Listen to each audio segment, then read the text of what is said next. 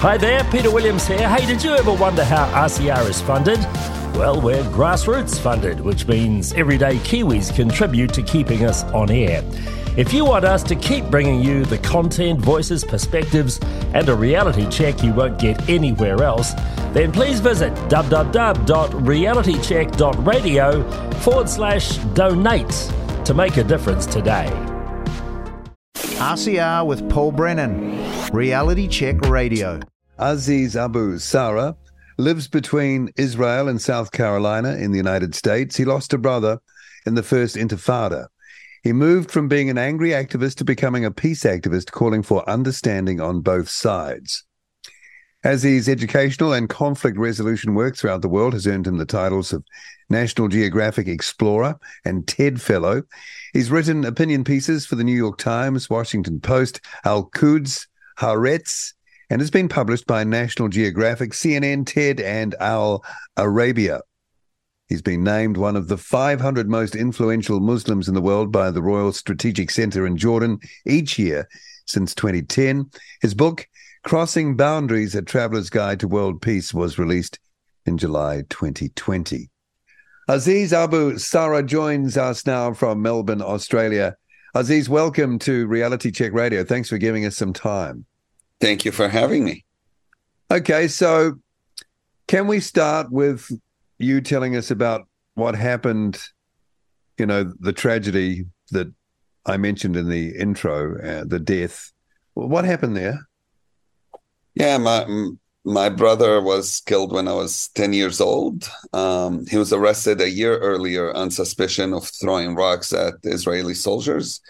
He was arrested from home, and he refused to confess to the charges, so he was beaten up until he would, and it took around or more than 2 weeks for that to happen. By then, he had internal injuries. He was released from prison a little less than a year later, and by the time he got out of prison, his health has gotten pretty bad. We took him to a hospital. He had a surgery, but it was too late to do anything, and he died in the hospital at age 19, and I was 10 years old then, which... Wow. Yeah, as you can imagine, not an easy thing for a 10 years old to go through, see your brother being killed. So I grew up with that being the most defining moment of my life. So the reaction of a 10-year-old is to dislike very much whoever did that to your brother. Right. Explain those feelings, if you don't mind. Yeah, I think it feels like when you're 10 years old, you know, when somebody kills your brother, you don't think, let me think about this logically. Let me think, what is the right thing to do here? That's not realistic. And Taysir was more than just a brother. I'm the youngest of 7. He was the one just older than me, and we had 9 years gap. Right. So he was the person in charge of my life. He was the person who took me to school the first day. He was the person who, took care of me.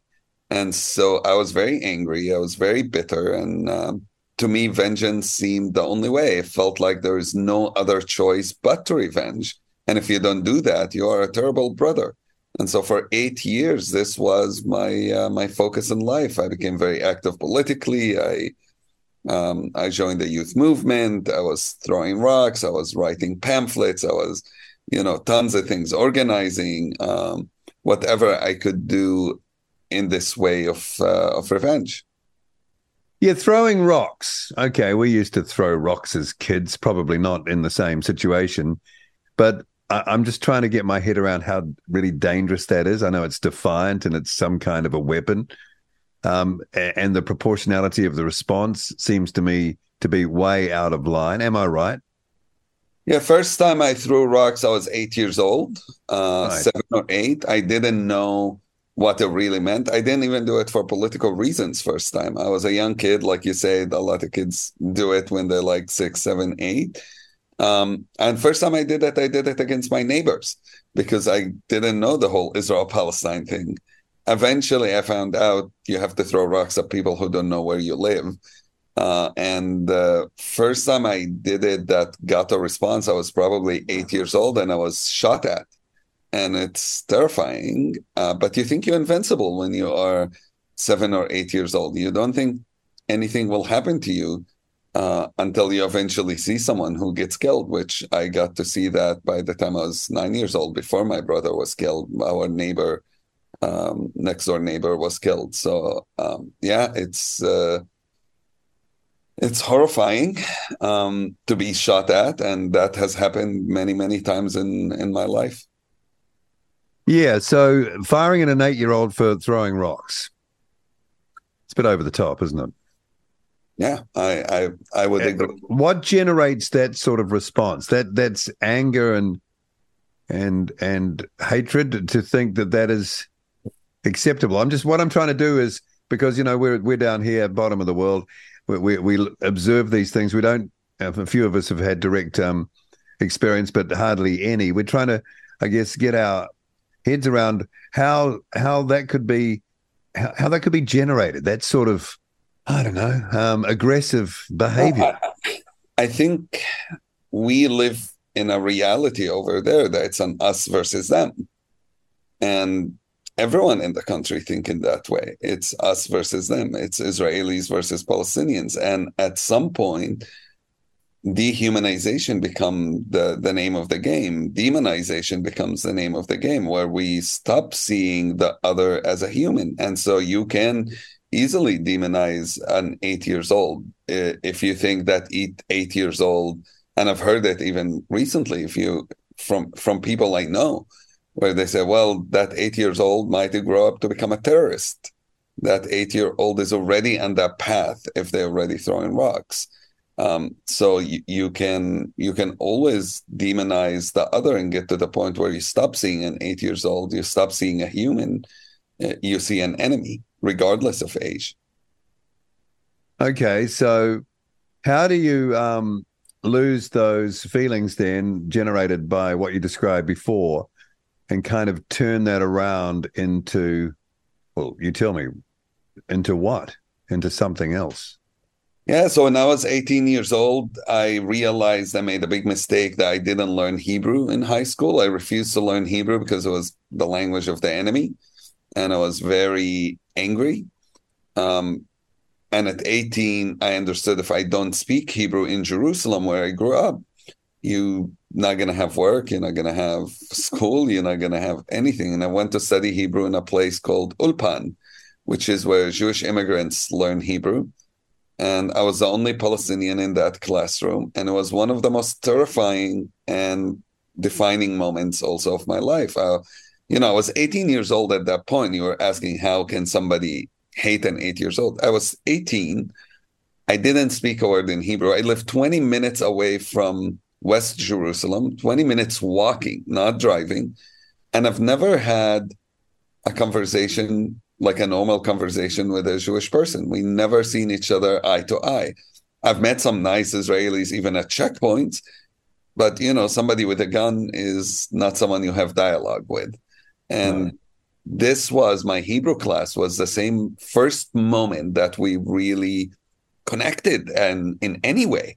And it was in the big, I remember my first day, my teacher realized I was feeling uncomfortable. I didn't want to be there. I was like, everyone here probably hates me and think, why is this Arab here? And she walked to me and greeted me in Arabic and said, how are you? With a big smile. And that was the first time I had an Israeli treat me like a human being.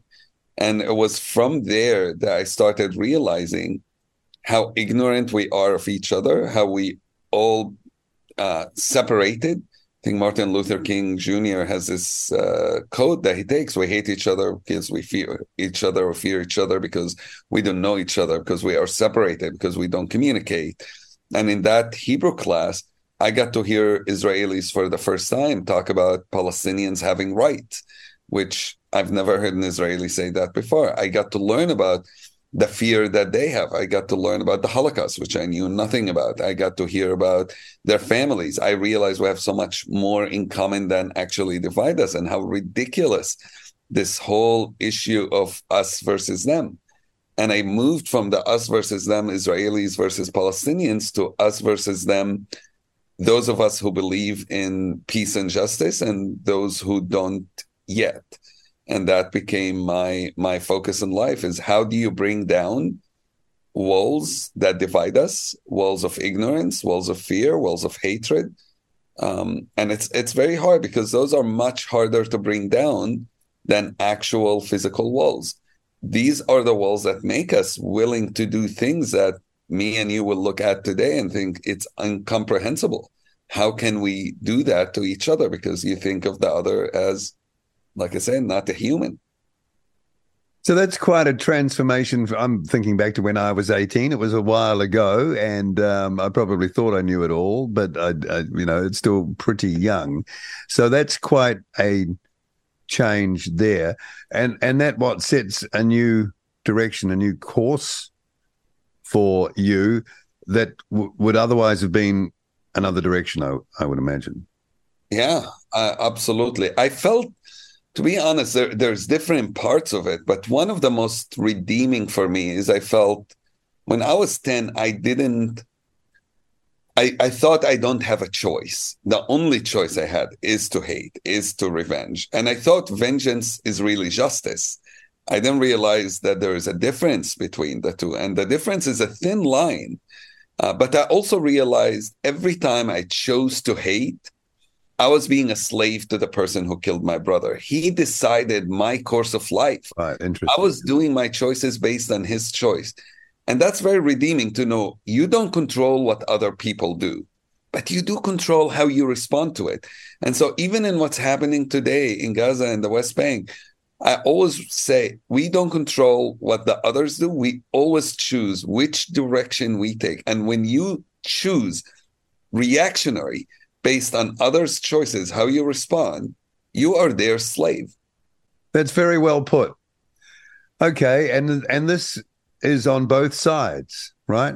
Not just one side, both sides. Absolutely. I believe that we should choose nonviolence regardless of what others choose. And that it should be our way of resistance always. It's our way of dialogue. It's our way of working together. And when you do that, you open yourself up to so many others that would not have joined you otherwise. Can I put this to you? Because I wondered at the time, I mean, that whole thing that happened October 7th, it looked pretty grisly. It was horrible. I know there's a lot of noise around it, and there's still questions being asked about how it came about, etc. But it was a horrible thing. Right. And the response was shock and awe, and that was probably predictable. And the Hamas people probably knew that would be the result. And Israel kind of went that way. Could it have been different if there was some, not turning the other cheek, but a response that was, I think Elon Musk said a few words a week or so ago about, an epic act of kindness rather than an epic act of aggression in response. One wonders what sort of results that would have produced and where we would be now, 8 weeks further down the track, and thousands, tens of thousands dead. Remember, I told you in my Hebrew class, my teacher came and did that act of kindness, a very, very simple act of smiling and telling me welcome, and how that was the setting stone of me changing my life. Acts of kindness in general have such a power to them that are unimaginable. But going to October 7th, I agree with you. It's horrific. I have a friend who was killed on October 7th, an Israeli friend who was killed, a peacemaker. I know people who were kidnapped. I have friends of family and family of friends who were kidnapped. So I understand significantly the pain of Israelis and what they went through, and my Jewish friends. I don't think the response that Israel did has made anything better, not now and not in the long term. The assumption that war brings security is absolutely bogus. This is what Hamas operated on, is that Israel understands only force and violence. And the theory that Israel is operating on right now is maximum damage. Palestinians, Hamas, Gaza only understand violence and force. And for the last 75 years, this has been the way. And it hasn't brought any peace. It hasn't brought any security. And to me, it's incredible that we keep living in this cycle. You know, this is not the first time between Hamas and Israel having a conflict. It's, I think, the 16th. I lost count. Yeah. And what has it brought to Israel? What has it brought to Palestinians? Do we really think the kids who are going through this are going to grow up being peacemakers? The kids in Gaza who are seeing their families being killed, who have seen so much damage, who are displaced, will this really lead to safer Israel after? I have no doubts that the answer is no. And likewise, those people who lived in these villages and these towns and these kibbutzim in the south of Israel, are they going to be now more likely to want Palestinians to have freedom, to have a state, to have our own country? Most likely not. No way, no. So we just set ourselves in some ways back in time. But I would say the act of kindness is not October, should have just happened October 7th, 8th, 10th, 15th, and us figuring out. I think the problem is we waited so long. Right. We get comfortable with a status quo that allows us to live in a reality that is not sustainable, allow us to live under the occupation, allow us to live with, regular terror, regular acts of violence from Palestinians, from Israelis. It became normal. And both of us normalized that and became okay with it. It became the status quo. We live our lives as normal as we see those things, as we see injustice. And what needed to happen was before October 7th.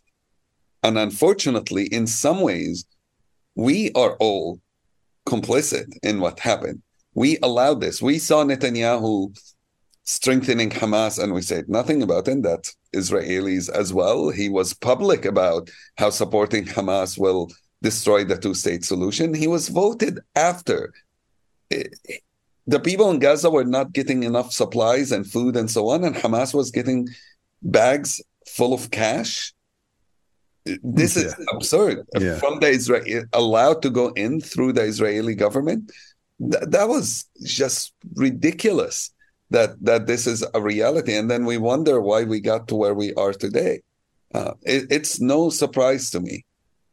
Is there any sort of hope when this is like a machine that just keeps on, perpetuating? I'm picking now that there are thousands of youths, go back to the age that you were talking about all those years ago, who are hating big time in a fresh way on the Israelis. So there's no goodwill there, and there are people to replace the ones they kill. You can see that, and there's no way of. This is like an endless cycle. Is there any hope to put a circuit break? Who will it take to circuit break this? Do you think? I think there's always hope, and if we give up on hope, we allow ourselves to live in despair, the result are even much worse. But it is looking pretty grim. It does look very grim. I have a friend, his name is Mo Zinon, whose parents were killed on October 7th, an Israeli guy. And he told me, I talked to him a couple of weeks ago, and he said, I was telling him, it took me 8 years to get to where he is. Yeah, and I was like, how are you doing this work? How are you speaking about peace 2, 3 weeks, 4 weeks after your parents were killed? Like, I don't comprehend that. And he said, you call out for water when you are in the desert. You cry out for water when you are in the desert, when you really lack water, when you're so thirsty. And we are right now in the desert, and we call out for peace because we are in war. So yes, it doesn't look good. But that means we need to work even harder. That means our voices needs to be louder. That means we need people like you bringing those voices to the media, which doesn't happen much. Those are not the voices. My voice, Inon's voice, are not the ones that are on mainstream media all the time. We need those voices to be louder. I think a lot of people don't even understand that there is an alternative. They feel no, they don't. You're right. It's the only choice. Because the infosphere is dominated by only one way of reporting it, and that is binary, one side or the other.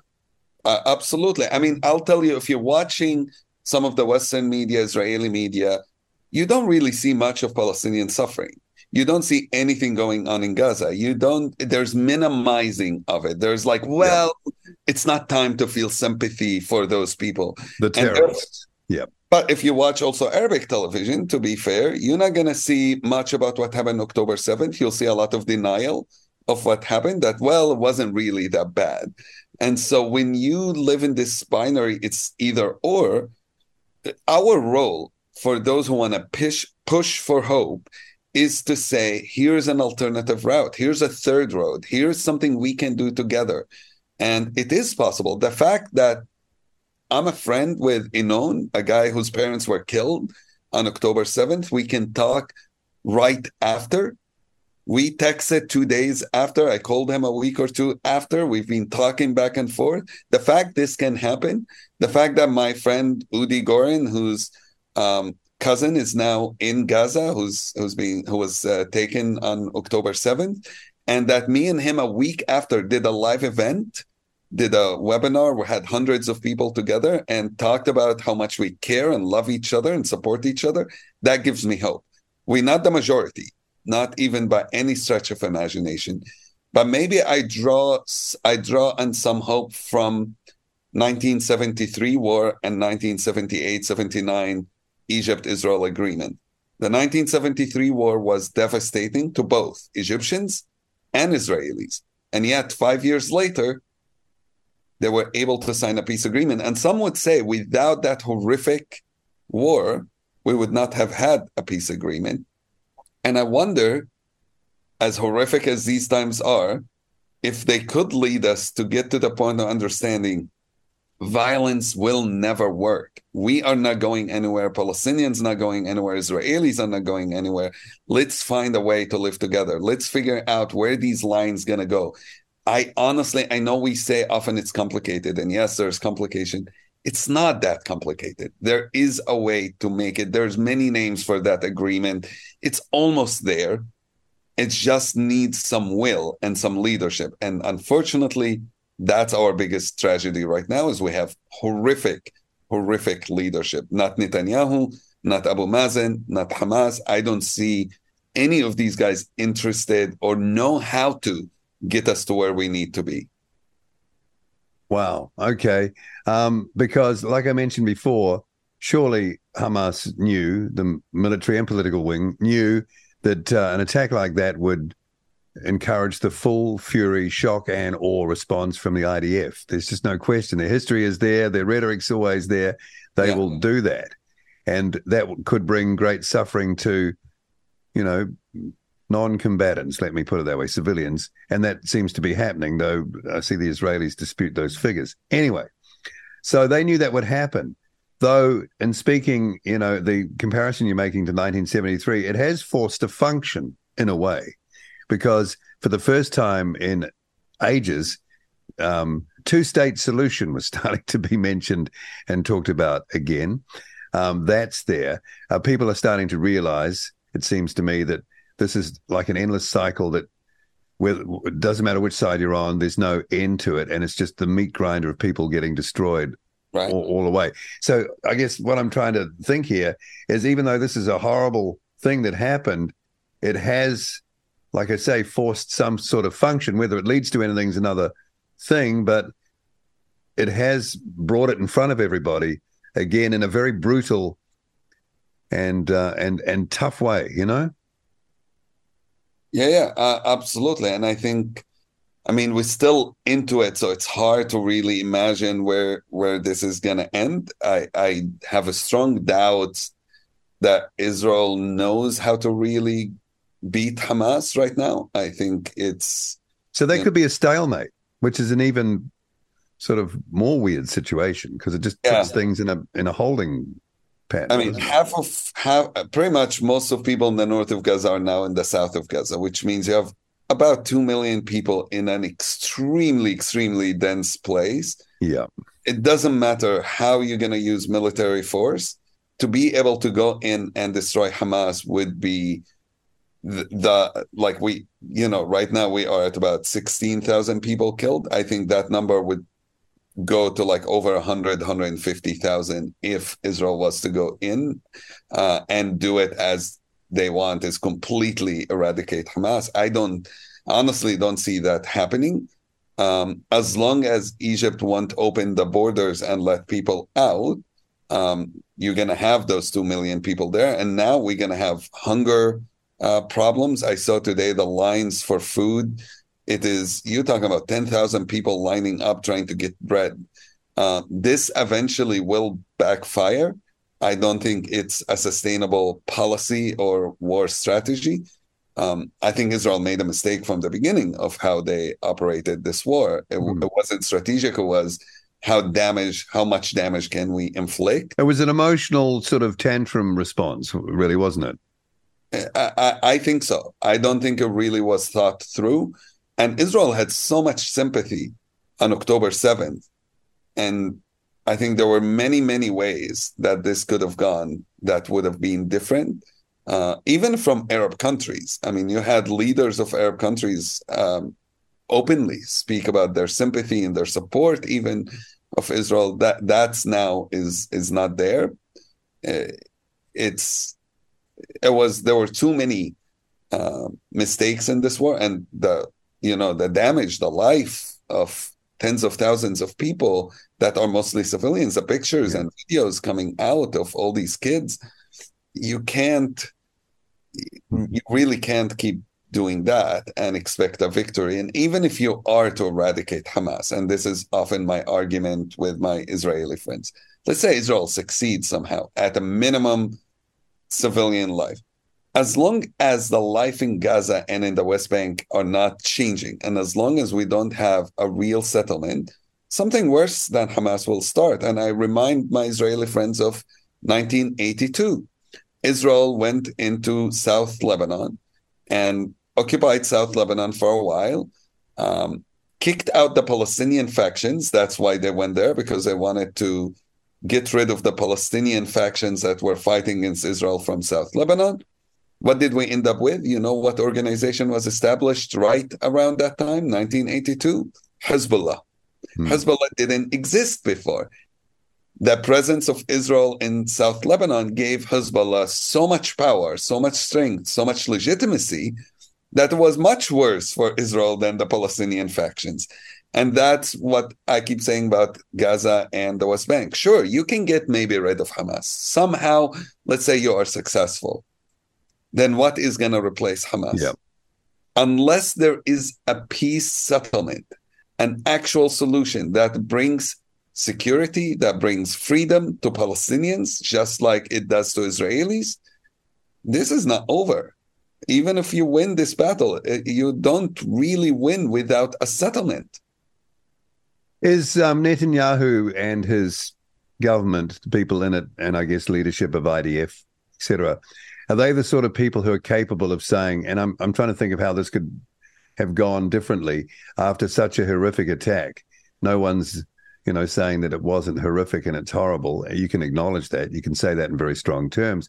But you could also say, instead of going crazy and blowing the place to pieces, you could say, okay, we've got some serious thinking to do at about this moment.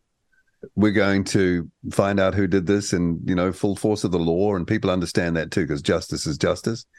But say, okay, we've got to do something here. We can't have this go on, and take a pause, maybe a day or two or three, and then come out saying, well, okay, we need to resolve this. We need to start talking about, a state. We need to talk about how this can work. We need to seriously do it. We are the ones who can change history here. It seems to me, and I'm not a very bright person and I have no experience in this sort of stuff, but that would have been like hallelujah to so many people. It would have created such a great opportunity. Now, if that's thrown back in your face, then you can get more grumpy and probably harder in your attitude. But it was never even attempted, so we'll never know. But, surely that's the way you do it, right? I don't think Netanyahu would ever consider a two-state solution. His pitch right now to his own party of why they shouldn't get rid of him is he's the only person able to stop a two-state solution these days. But we know that that's not going to run long term. It can't. I agree. I think it's about how many of us have to keep getting killed before we get to an end of it and have a solution. But he's running, his whole career was against the two-state solution. The fact that he said it once or twice for lip service, he's not for it. But you look at the government in general, you have Ben-Gvir and you have Smotrich. These are hardcore ideologues who are against two-state solutions. So what you're saying is idealistically what should have happened. I know it's, ideal. The chances of that happening with that government is so small. Even today, okay, damage has been significant. Can we take a step backward? You did revenge. Can we take a step backward and think, even what now can we do to assure that we don't get something worse in the future? I don't see that, unfortunately, happening right now with these leadership. I think that's a failure we have, is a failure of leadership. What about pressure from other quarters, like the US, for example? Biden, I think, has sort of mumbled under his breath, two-state solution, before they shuffled him off the stage at some point. So, and that's what was my point, that you're hearing it being said again. Israel is basically underwritten by the United States. I think people have to realize that the reason I'm not buying what Biden is saying. Okay, well, fair enough. Mainly because for the last 3 years, the Palestinian issue was not even in the top 20 priorities he had on foreign affairs. They were bragging a week before October 7th how they were able to pacify the issue of Palestine. It is not an issue that has been a priority or is a priority, except that they need to kind of, I think for Biden, he's losing a lot of votes in the United States right now. As things stand, it's very unlikely he would win the next elections because of what's happening in Israel and in Gaza. And he needs to do some PR to make it sound that he cares about what's going on. But overall, I really don't think, we're talking about bad leadership in Israel and Palestine. I think the U.S. is complicit. I like what Barack Obama recently said. He's like, what have we done to make this end? And Barack Obama did a lot more than Biden. He said, I still wonder if I have blood in my hands of what's going on now, if I could have maybe tried harder. Biden didn't try at all. Like, this is not even... Well, Biden was number 2 to Obama, and presumably they'd talk, but okay. Yeah. You're right. Presumably they do, and I'm not sure Obama is convincing Biden. You can tell there is already a difference in opinion between the two on what's going on and how to move forward. Okay. So we've got listeners that, cover all the bases that you'd think, pro-Israel. We've had pro-Palestine, of course, and we've had demonstrations on our streets in support of Palestinians. And then there are the people who are sort of like looking above it all, looking down, trying to work out what they should think about it. So what would you say to our listeners, hardened on one side or the other? You got a message for them? Yeah, I would say what I said in the beginning. Don't think of this as us versus them. Don't think this as Israel versus Palestine, even as Arabs versus Jews, Muslims versus Jews. Think of this as, what can we do to bring peace and security and freedom for everyone who lives in Israel and in Palestine? Don't make this an antagonistic movement. It pains me when I see anti-Semitic stuff at the pro-Palestinian rally. I think this is really important to not be there. And I've had friends who have been also Palestinian and Muslim friends who have been getting Islamophobic and anti-Muslim attacks. And both of these shouldn't exist. And it is really important, especially for those who live abroad, to not allow our conflict to promote hatred in Australia, in New Zealand, in America, in Europe. And this is happening too much. I see radical racist people who are using our conflict to promote their racism. And we need, while we supporting an end to the war, a release of the hostages, release of people who are innocent, women, children, so on. As we doing all of that, we need to also make sure that we don't become a pawn in this game and don't become agents of hatred. So yes, we need an end of the war. We need an end of ceasefire. We need a peace agreement. We need all these people to be free, but we also don't want to make it a hatred thing. I don't really see a difference between my Israeli friends, my Palestinian friends, my Jewish, my Muslim friends. We are working for the same cause.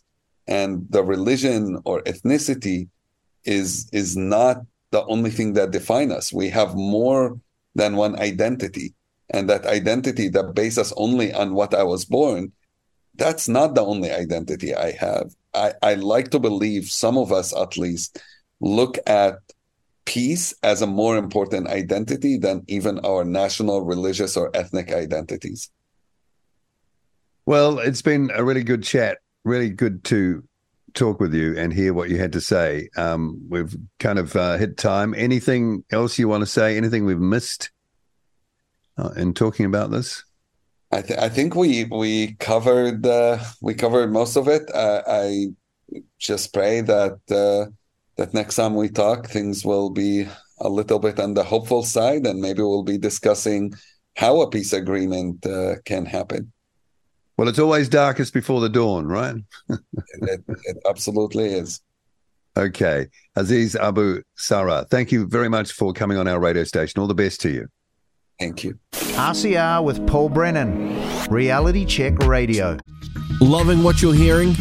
Well, the establishment hates it. And right now, they're conjuring up new ways to try and censor RCR. To ensure you never miss a beat of the hard-hitting news you've come to know and love, make sure you're on the RCR mailing list. Get connected now at realitycheck.radio/email.